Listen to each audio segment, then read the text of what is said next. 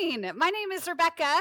If I didn't get a chance to meet you as you walked in, if I've never met you before, I definitely want to get a chance to do so. But welcome to our spring Bible study. It's a -4 degrees out there, is what I think my phone said. Welcome to our winter study, guys. We're so glad that you joined us. One of the best things about this study is that it carries us to Easter. Picture Easter. It's sunshine, a little bit warmer, at least like the feel of it is more springy.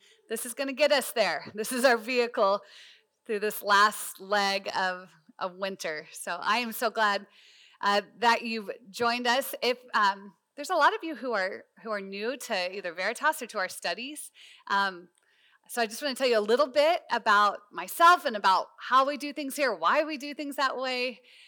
Go through some of almost like orientation of the Bible study.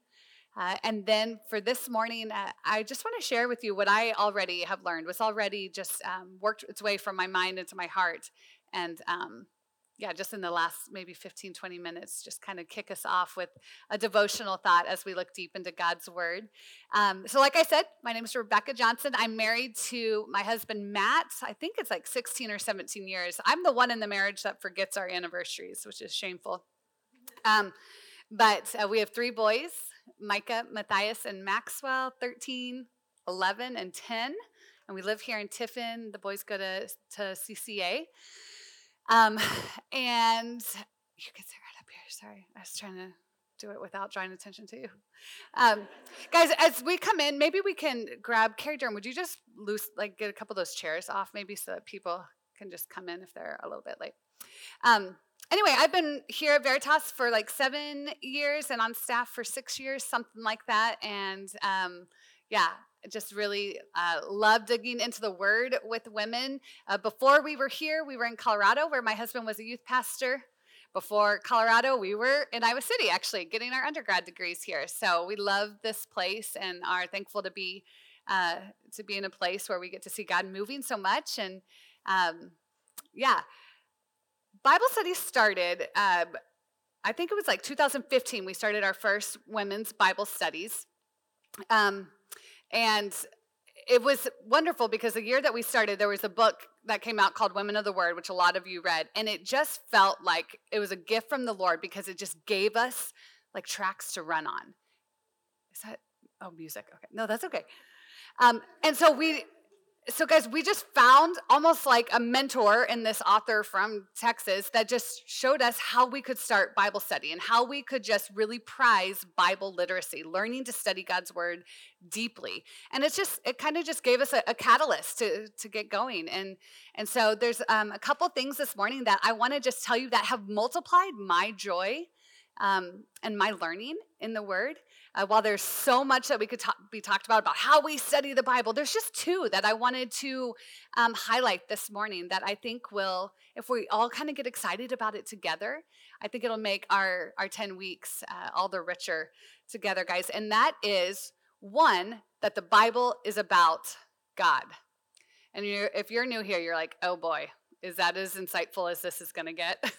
But actually, I really do think it's important for every study for us to start with that. We are learning, and we are always focusing on the fact that the Bible is a story about God.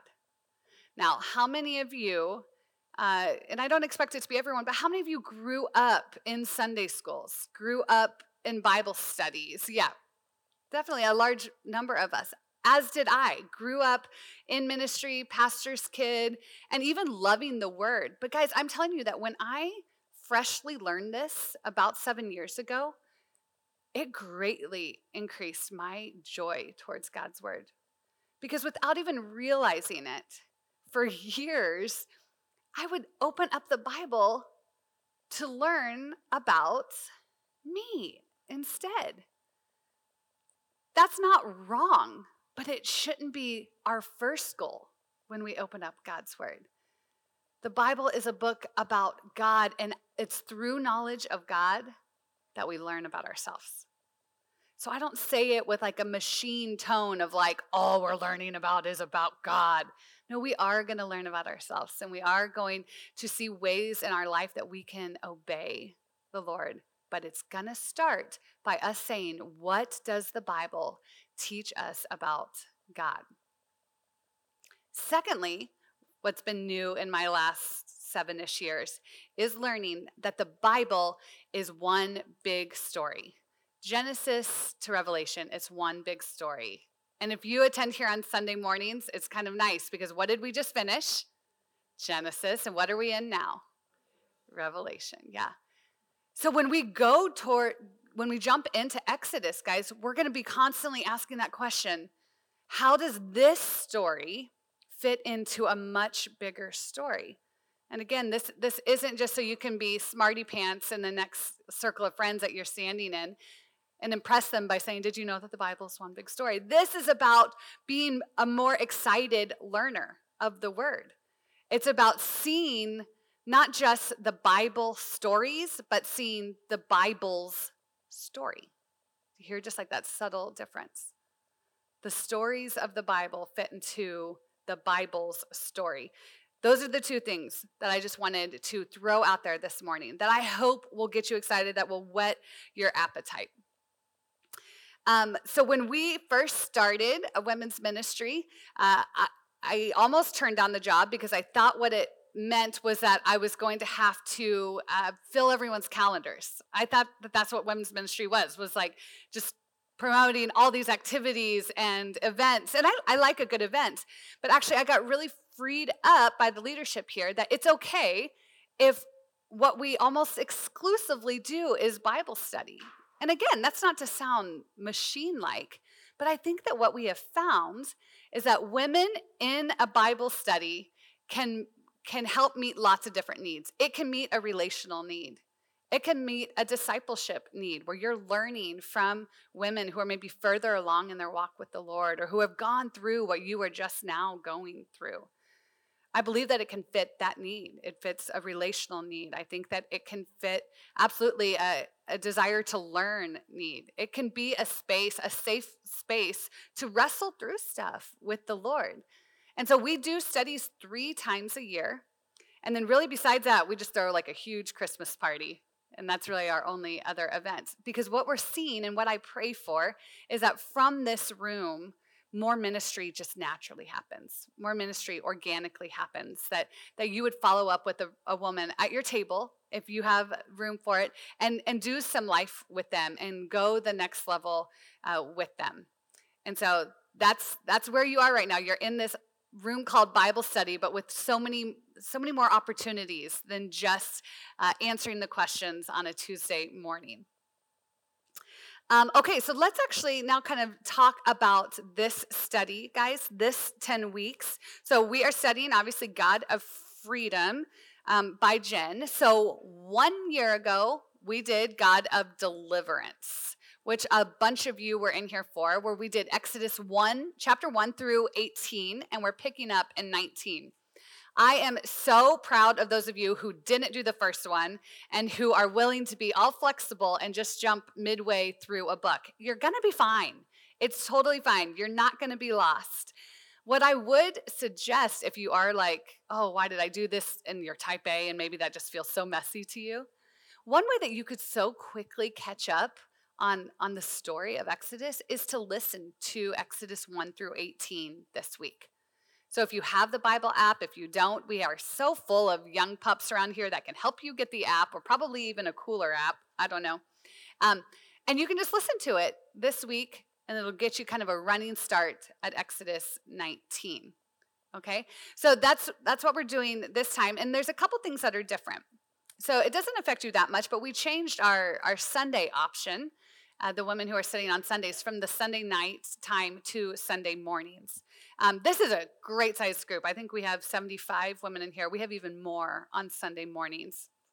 It was fun. It was great. It was crazy. but so some of the changes that we are making affected them more than you guys. We don't have quite as tight of a time frame as we do on Sunday mornings. But one of the things that we have that we've never had before is in these studies. Why don't you go ahead and open up to the back?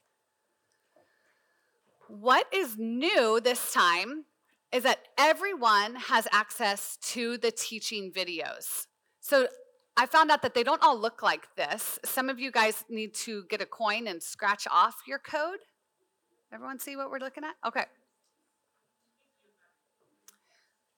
So this is great, guys. At first I was a little grouchy about this because I went to buy these books and they were stinking $24 because they now include the teaching. And I was like, that's crazy. But remember that Christmas party I talked about? We accidentally made money off you on that Christmas event because everyone was so excited to be part of this charcuterie board contest. So I just took that money and pushed it towards Bible study and then only had to charge you guys 20. I don't know. Is that kind of cheating? Or maybe, I don't know. Maybe it's clever.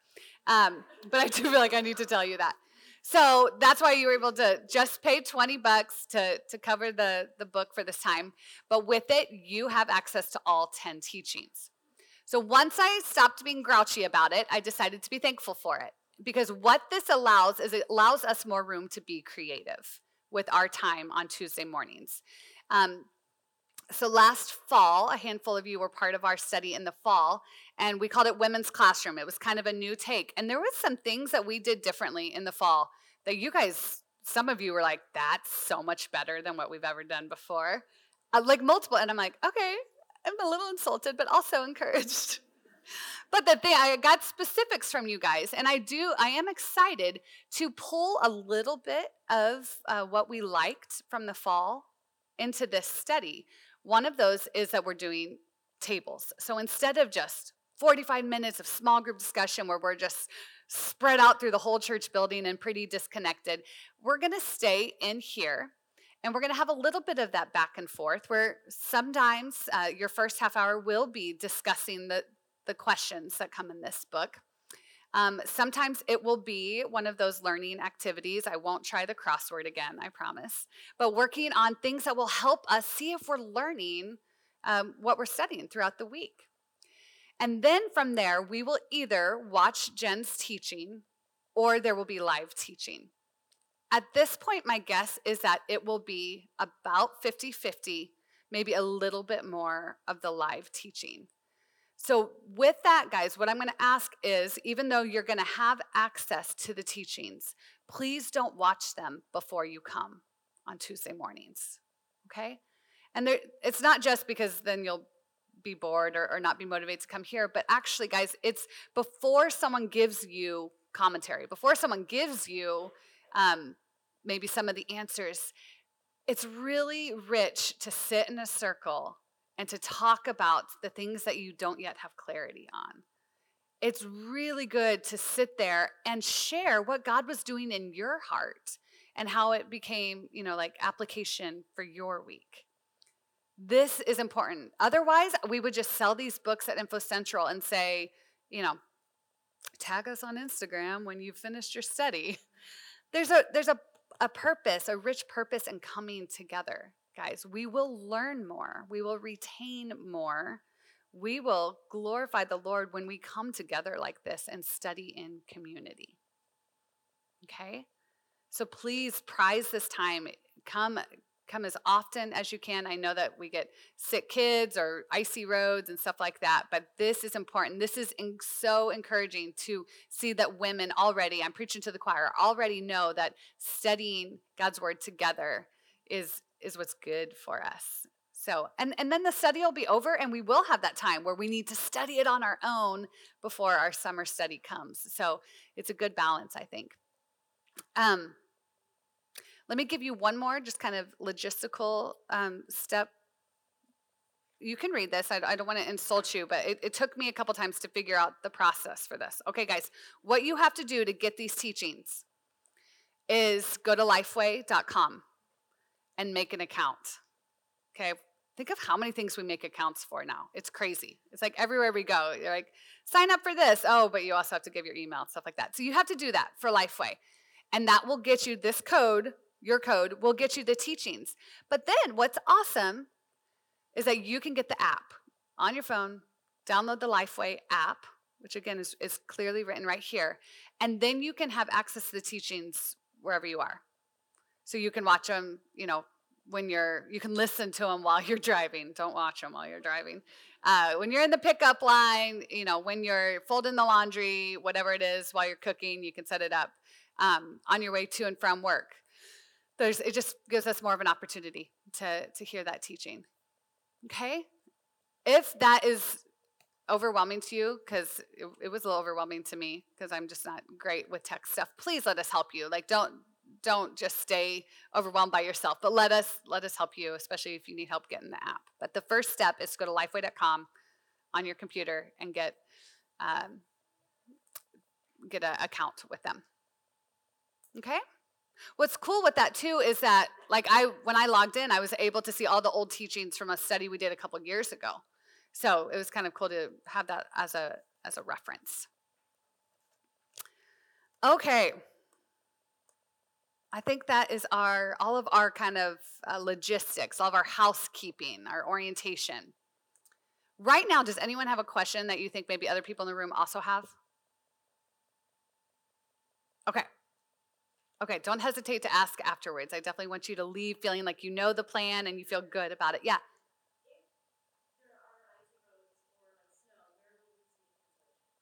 Great question, Jen Pratt. Thanks. So if you showed up today and you didn't sign up, I'm still glad that you showed up, but please sign up, because that's what puts you on the email list. Okay? If you didn't sign up, then I won't know to get you on the email list. So I love making eye contact with some of you during this. So there will be an email.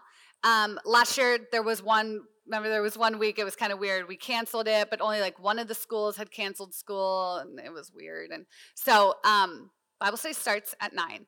I will make a decision by 8 o'clock on any questionable days. You will get an email by 8 a.m.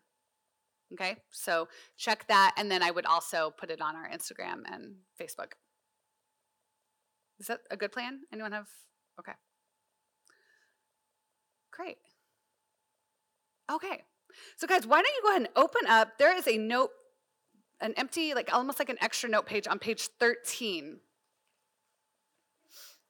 Yeah.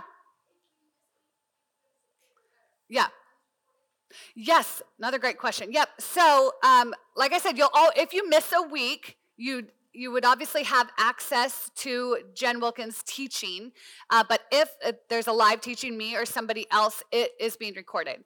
So usually they're up right away Wednesday morning. It's worth checking. Where do you check? Where are these? They're on our YouTube, right? And our podcast, both. Yeah, so 2 options for that.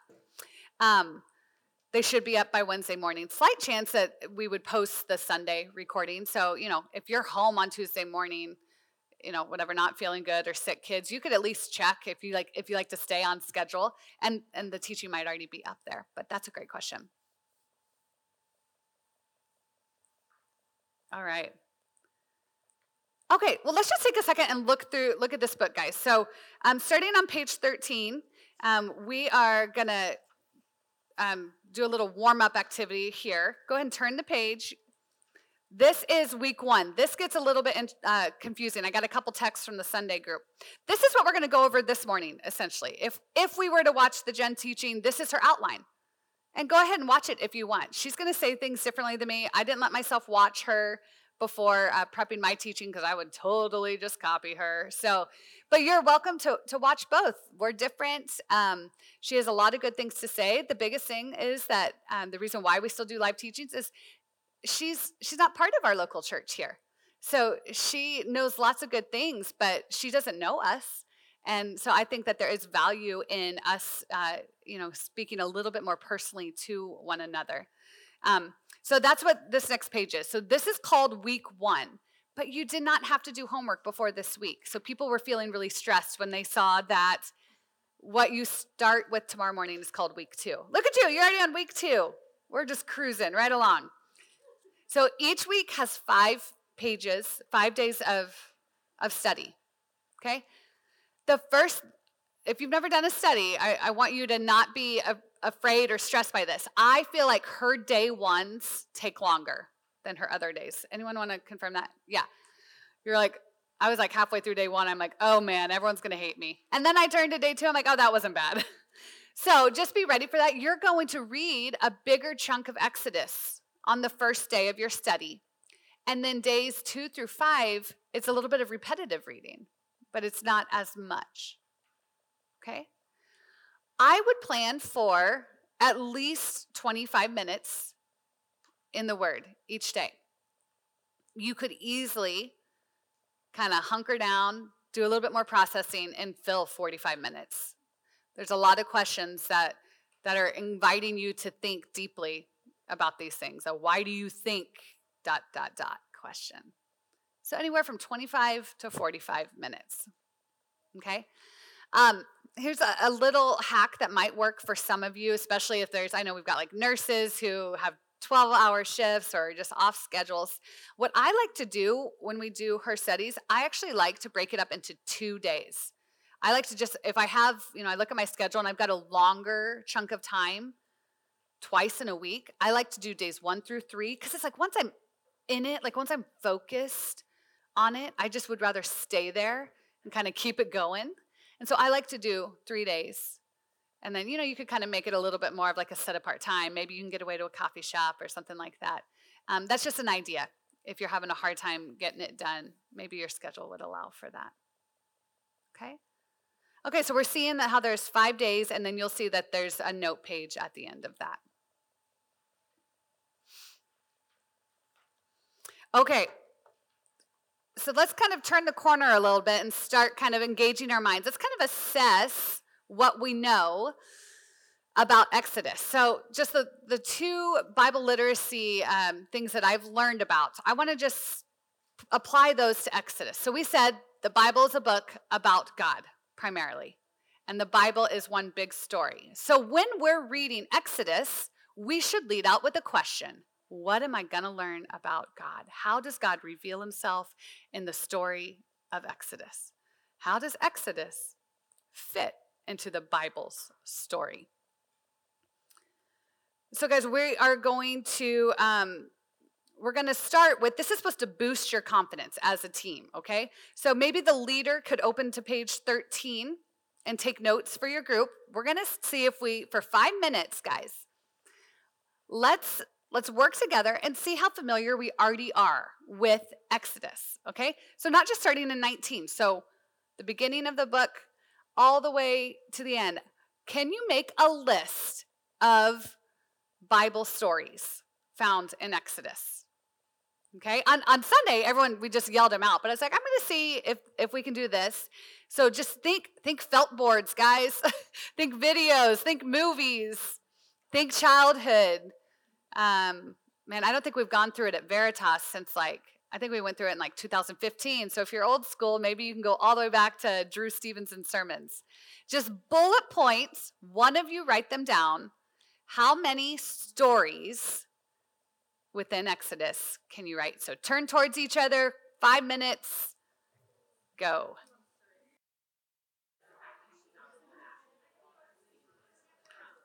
All right. Are we feeling done? All right. Who feels pretty proud of their table? More than 5 stories? Yeah? More than 10 stories? Okay, 10? Yeah. Oh, I love, it's like in these Christian circles, we're supposed to be humble. And I'm like, come on, who got 15? And you're all like, me. Okay, this will be great, guys. So we see these stories that we know, and we're going to let them come alive as if for the first time as we put them against the backdrop of the bigger story. Were there any stories that you're like, wait a minute, was that Exodus? I heard that once. Can we hear it? Anyone willing to share? Name the wrong people. That's okay. Chris is going to be teaching in a couple weeks, but she'll figure it out before that. Laurel, you have a question? Oh, combining Joshua's story. Okay, but that makes sense. Joshua is going to be a character in the story, but it's like he's kind of like in the shadows. He's kind of like stage left, ready to take over when Moses dies. Spoiler alert. Anyone else? This helps us to see that we're all still learning. What? No? Okay.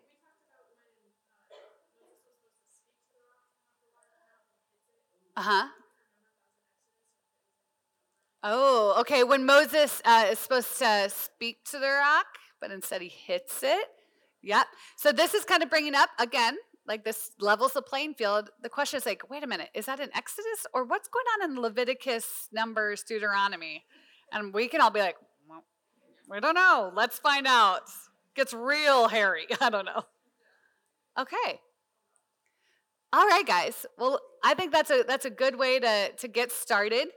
If you're a note taker, why don't you open up? Is it page 14, where you'll see her outline? You'll see Jen Wilkins' outline. For the sake of trying to help you feel organized, I am going to hit on those questions for our time. Okay. Okay. So let's talk about that. I think the first question she said is, who wrote it? Okay, so let's dive into Exodus. Who wrote the book of Exodus? This actually is not really contested across scholars. It's Moses. Moses wrote the book of Exodus. He also wrote Genesis.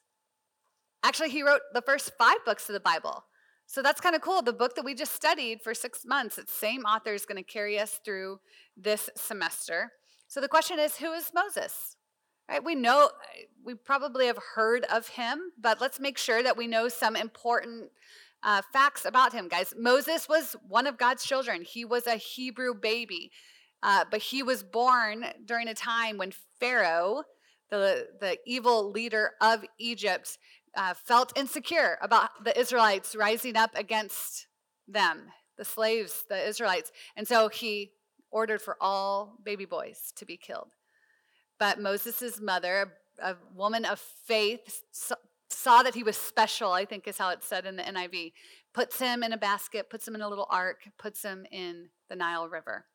Moses, meaning drawn out, is then drawn out, his first exodus from the Nile River by, do you guys know? Pharaoh's daughter. Pharaoh's daughter. He ends up being raised in Pharaoh's palace, being raised as royalty.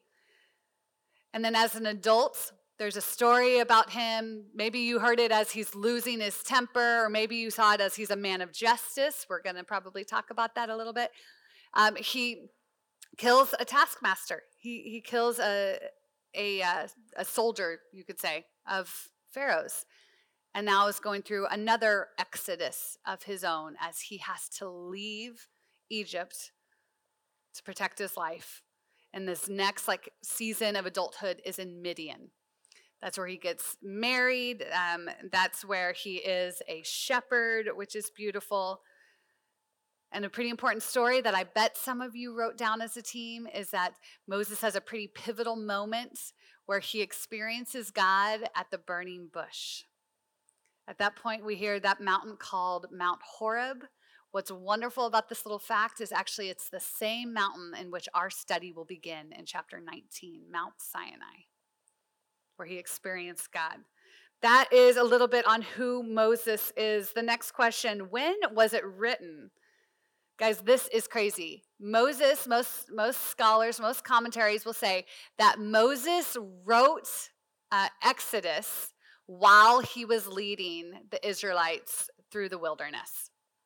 You think you have to multitask in a given week. Think of Moses leading over 1 million people, an often stubborn people, an often stiff-necked or afraid or scared people. As he is leading them, he is writing down what we are going to study, as well as the other first 5 books of the Bible. So guys, that is about, from where we're sitting now, I think that is about 3,500 years ago. Okay, so that would be about 1500 BC is when Moses was writing this. To whom was he writing? So I believe that the first audience that he wrote to was, we brought up Joshua, would be the people under Joshua's early leadership that were about to enter the promised land. Okay, if you just felt like, I feel like everyone in this room knows what that means and I don't, let me give you a couple iconic stories to help you kind of set your timetable. Remember the walls of Jericho? Walking around the walls of Jericho and they come tumbling down? That would be a Joshua story. So the first people to receive the book of Exodus would be the people who were about to enter the promised land, Canaan. Their first battle was Jericho. Are you kind of picturing it now? So guys, we actually get to pause right here as we're kind of getting our facts. We don't have to wait till the end to have a moment of encouragement or application. I felt paused here, realizing that the people that first received this were getting such a sweet gift from the Lord. And here's why. Their past was Egypt. Their parents' past was Egypt. Their grandparents, 400 years in Egypt. Egypt, a place of pagan religion. A place where their memories, the stories of Abraham, Isaac, Jacob, were so often probably rivaled with just the culture of Egypt. Just that polytheism, so many different gods. That's their past. And now where are they headed? Canaan. Polytheism again. Evil place. And here God is saying, these are my children, and I'm going to give them my word as they head in to this. And I just feel like that's gracious. I just feel like that's generous of God to provide for them, to give them his word, to reveal himself to them, that they would have these stories and these words to hang on to as they attempted to obey him in an evil place. And I think about right away, that's my life right now. I've got my past of before Christ changed my life, and I have my everyday of trying to be a light in a dark world. And he's given me his word to help me know how to live in this evil world, in this dark place, how to be a light, how to not be discouraged all the time or live in confusion of what is right and what is wrong. So those are the first recipients. The people about to finally receive the fulfillment of God's promise for the land of Canaan. In what style was Exodus written? Well, this is a historical narrative. That's one way to answer it. And then also the law. Historical narrative. So we get to read a story. This isn't poetry, although there's a song in early Exodus. This is narrative. It's storytelling. This is my favorite kind of style to study. I love a good story with characters and plot development. Okay, so will you guys pause for a second? Grab your Bibles and open up to Exodus 19 or open up your app. Exodus 19. I want to give you a second to thumb through, let's see, Exodus 19 through 40. Look at the headings. Look at some of the topics. Let me hear those pages turning. Keep scrolling. You don't need to write down what you're seeing, but just take it all in.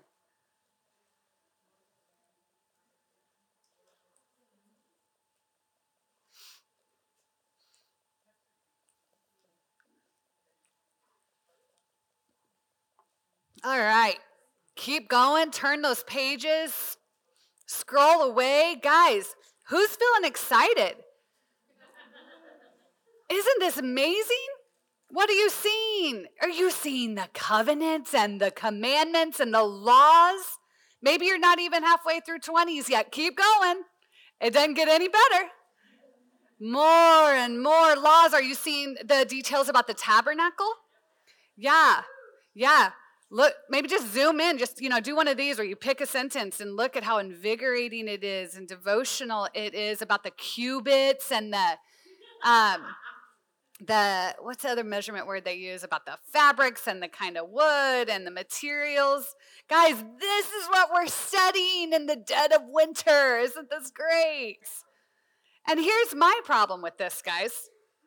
What in the world was Jen thinking calling this study God of Freedom? Covenants, commandments, laws, burdensome details, laws upon laws upon laws. Why would she call this God of freedom? Burdensome laws. I don't know about you guys, but that does not sound like freedom to me. Freedom. Isn't freedom the absence of laws, the freedom from constraints, the freedom to do what we want, the absence of suffering? Now that sounds like freedom. That sounds like a study I want to jump into. But that's just me. Think about them. How much more true is that for them? Think of their past. What have they known? What have their parents known? Slavery, taskmasters, rules. Think of all the rules that they lived under. Think of the punishments. Think of the monotony and the misery of being a slave of Egypt. How much more would they be excited for freedom? Picture them leaving Egypt and starting their way to Mount Sinai. And they're running. What do they want, guys? They want to be told that they can do whatever they want. They want self-government. They want no more rules. They want to be their own boss, independence. If you were them, wouldn't you be so excited to have your own rights at that point? Wouldn't you want to be able to finally live how you want to live? Treat people how you think they need to be treated. Eat how you want. Live how you want. Dress how you want.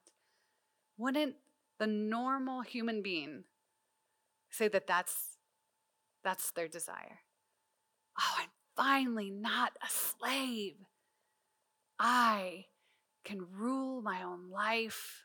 That freedom sounds amazing. Let's read Exodus 19, the first bit of scripture that we will be studying. Exodus 19, 1 through 6. In the 3rd month from the very day the Israelites left the land of Egypt, they came to the Sinai wilderness. They traveled from Rephidim, came to the Sinai wilderness, and camped in the wilderness. Israel camped there in front of the mountain. Okay, guys, we're studying a narrative, so you get to actually picture this, okay? Picture this actually happening. Over 1 million people traveling together, okay? They're at a base of a mountain. Moses went up to the mountain to God, and the Lord called to him from the mountain. Okay, pause. Let's make sure that we're getting this right. What did you just picture? Did you picture Moses just like a 5-minute walk getting up there? Or wait, did you picture like 30-year-old buff, handsome, dark Moses? No, this guy is old at this point, right? We got to actually jump into the skin of this story, okay? This is old man Moses going up the mountain to God, and the Lord called to him from the mountain. This is what you must say to the house of Jacob and explain to the Israelites. You have seen what I did to the Egyptians and how I carried you on eagle's wings and brought you to myself. Now, if you will carefully listen to me and keep my covenant, you will be my own possession out of all the peoples, although the whole earth is mine, and you will be my kingdom, a priest, and my holy nation. These are the words that you are to say to the Israelites. Keep looking there, guys. What are some of the observations you made? What are some things that are jumping out? This is like God's orientation to his people. Here's some of the things that I marked up. When it says up the mountain, I have a number 1 written over that. I believe that's because we're going to see that repeated. We're going to see Moses going up and down the mountain, up and down the mountain. We don't have to conclude that thought right now, but it should make us curious. But here's what else I underlined. To myself, me, my. God talking. That's my observation that kind of jumped out. God is saying, I brought you out of Egypt to bring you to myself. Listen to me, keep my covenant, be my possession. You will be my kingdom of priests and my holy nation. The people of God were drawn out of Egypt that they would be drawn near to God. He brought them out of Egypt to bring them to himself, to be his possession, to be his kingdom of priests, to be his holy nation. So guys, were they liberated so that they could be their own masters? No. They were freed so that they could serve the Lord. They were freed so that they could be sons. They were freed so they could be royal priests. And so here they are, and they're camped at the base of Mount Sinai. And as you just thumbed through the pages, you saw that the people, after getting this orientation from God, they receive a covenant and the 10 Commandments and the law. Why? So that they would know how to be God's sons, how to be God's children, how to be a royal priest, how to be a holy nation. They were freed from slavery so that they would be freed to worship. And the laws, the words, the covenant would show them how to worship. And this story, their story, is also our story. Guys, we're not freed from sin so that we can be our own boss. We, too, are freed from our sin so that we can be children of God, royal priesthood, holy nation. So then if we connect that final thought, it sounds ironic, guys. It sounds weird. It sounds like a paradox. What we are actually concluding is that freedom is found in God's word. Freedom is found in God's law, in his rules even. So we got to wrestle with that at the forefront of this story, that all of those boring pages of the Old Testament, the burdensome laws, we actually need to wrestle with, do we believe that they are for our good? There's a little quippy Christian saying that's been going around for at least a decade now that sounds so good, and I probably have said it to people before. That, oh, Christianity, it is all about relationship. It's not about rules. Anyone ever said that? Heard it? Did I ever say it to you? What do we think about that, guys? Okay, what Christianity is all about a relationship. Thumbs up? Everyone good? Yeah, I am. I like that. I see that in the gospel. I see that in the story of the Bible. But it's not about rules.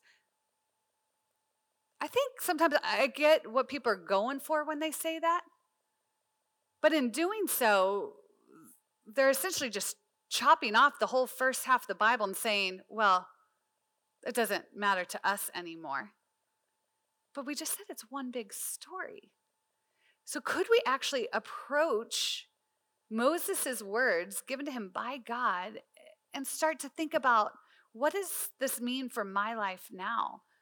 If there's a big principle that those laws and those commandments, the 10 Commandments, were good for them, well, then it could mean it's good for us, and I want good. Maybe I was even made for good. Maybe I was made for flourishing, for true happiness and contentment in my relationship with God. And we don't have to, tie it all together right away this morning, but we should be excited and curious about that. That these laws, even restraints, even prohibitions, the boring stuff is actually for our good. How so? This was fresh to me this week, guys. What I see here, just in these first 6 verses of chapter 19, is that the way that it's good is because the Lord, in his fatherly goodness, knew that, let's talk about the Israelites. He knew that if left to their own devices, freed from Egypt, set free in the wilderness, without any rules, any ruler they would just become slaves again. I don't actually just mean that they would return to Egypt, although we'll see that at times. But I believe that what we see here is that if left to their own devices, they would become a slave to their own flesh. That they would become slaves to their own prideful appetites. And I get that. I feel God's protective hand in my life, and I see it in yours as well. That the Lord, as a loving Father, is good to not leave us to be autonomous, to self-rule, to all the independence that we could ever want. Because he's protecting us from becoming slaves to our flesh. But then I bump up against this. I bump up against this honest moment where I think, oh, it's so good that God has freed me, right? We all, if God has freed us from sin, we say, that was awesome. Hallelujah. Amen. I'm no longer a slave to Pharaoh, so to speak. I'm no longer a slave to sin with the enemy with his snake-like coil wrapped around me. I mean, who doesn't want to be freed from the abuse, the poison of sin? But guys, what I'm not always convinced of is that I want to be ruled by God. It's great that that's in my past, where sin and death and slavery ruled over me. But there are days, most weeks, there are hours, most days, where I still wish for self-rule. Because I think I'm a pretty good queen. I don't need a king. I'm a pretty good ruler. I want to be the boss. Here's evidence of that. I took the time to think about essentially like the bad fruit in my life. That's almost like a symptom that this thinking is still in my mind. I often am resenting God's rule in my life in the topic of my time. I want to be the boss of my own time. I'm going to use it how I like it. I will serve when I feel like it. And to be even more specific with you guys, and I think that this transcends whatever season of life we're in, but when my boys, my pubescent boys, want me to linger with them at bedtime, I have a mood swing. Are you kidding me? No. I have served all day. I have done everything for. I'm not saying these things, but I'm also not hiding it. I don't want to give them my time when I'm already tired. It's almost bedtime. I can almost taste it. It's almost time to walk out of those rooms. And then they need something. And we're out of the season. They don't need a change of diaper. They don't need a bottle. But they need to talk about the questions that were stirred up at school that day. They need to talk about their hurt feelings. They need to talk about their fears. Guys, when I just shut down, when I have a mood swing, that's my symptom, it is an indicator to me that I think I'm the boss of my own time, that I have no one ruling over me, that I'm resenting that God has called me to be a kingdom of priests who serves. How about with my body, with my health? Oh, I'm the queen. I'll use it how I like. I'm the boss. And so you know what my symptom is there then? When I'm thinking this way is that I either end up I live in these extremes. I am either lacking self-control, living in addiction to food and drink, or I am living in extreme restriction. But either one, what am I saying? I'm the boss. Don't tell me what to do. My body is mine. I have rights. How about in my job? I'm the boss. My symptom? If this wrong thinking is going on inside of me, if I want to protect my rights at work, who I become enslaved to is you guys. Any criticism that comes from my job, if I'm not receiving God as king, if I'm resenting that he's king, criticism sends me over the edge and I become a slave to it. How about my future? Nope, I'm in charge of what's coming. I have plans. I have a vision for life.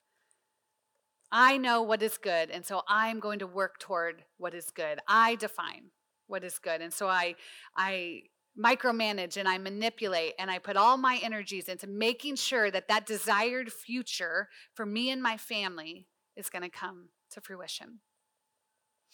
And do you know who I sound like in all of these? As I resent the restraints, as I resent the lordship of God, as I'm reaching for autonomy and self-rule. Eve. I'm acting like Eve, who was given one rule, one restriction of God in a garden of plenty, and she resented it. And she reached for self-rule instead.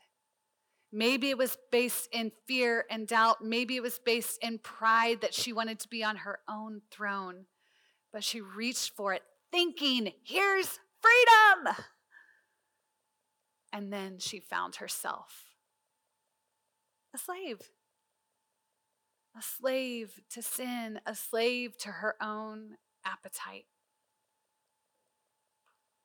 Guys, the covenants, the rules, the commandments, the laws, they're not just for the people in Moses' day. They are for us, and they are for our good from a God who loves us. Guys, his words, his rules, they are the way to freedom. They are the words of life. One of my favorite Psalms, I don't think it's that familiar. It's Psalm 16:6. David seemed to understand this. He says, the boundary lines have fallen for me in pleasant places, and I have a delightful inheritance. Isn't that beautiful? I wish I would have come up with that. The boundary lines have fallen for me in pleasant places. God's rules, his laws, his plan for life. I look at them and I say, they've fallen in a pleasant place. Surely I have a delightful inheritance. When we bump up against God's will for our life, instead of kind of chafing against it or bristling at it, no, we say, oh, it's for my good. It's for my good. And we find that when we follow them, we're freed not to do whatever we want. Better than that, guys, we're freed to worship. We're free to obey. We find it easier to obey, to rule over our sin, to rule over discouragement, to rule over anxiety or fear. We find the freedom to not build Pharaoh's cities, but to build God's temple in this place. We are freed to serve the Lord. So here's our question as we close down, as this kickoff week. Ladies, where in your life have you forgotten that you've been set free? Go specific here. Is there a certain area of your life, a certain role or relationship maybe, where you have forgotten that you have been set free? Where in your life have you slipped back under a yoke of slavery?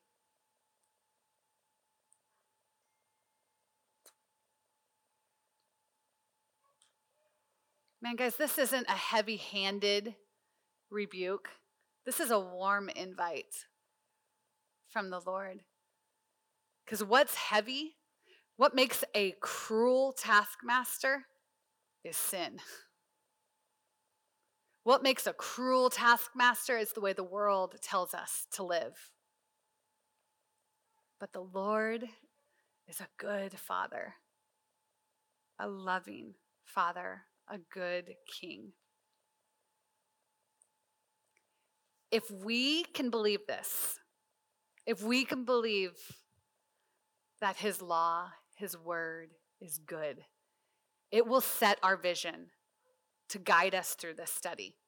It'll help us show up for more weeks. It'll help us fight discouragement. It'll help us when we don't know the answer to a question. If we have this big vision that what is in these pages of Exodus, it's not just that it's relevant, it's that it's good for us. So very good to us. It will give us the abundant life spoken of in John. Let's close in prayer.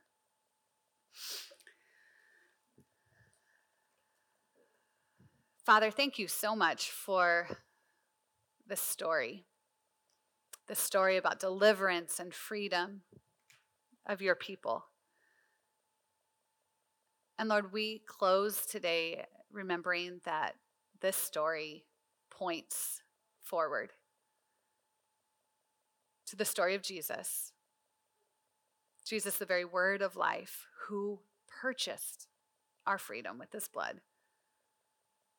And who said, if the Son has set you free, you are free indeed. So Lord, we receive the freedom that you have ordained for us and purchased for us. We gladly receive it, not as women who are strong-arming a Bible study, but as children, as daughters, humbly receiving that which we could not get on our own. So please help us as we begin this study. Fill this room with your Spirit. May this be a safe place. May this be a place where humility guides us and we treat one another as co-heirs, as co-priests, and as a royal nation, Lord. It's in your name we pray. Amen. All right. Thank you so much, guys. We'll see you next Tuesday.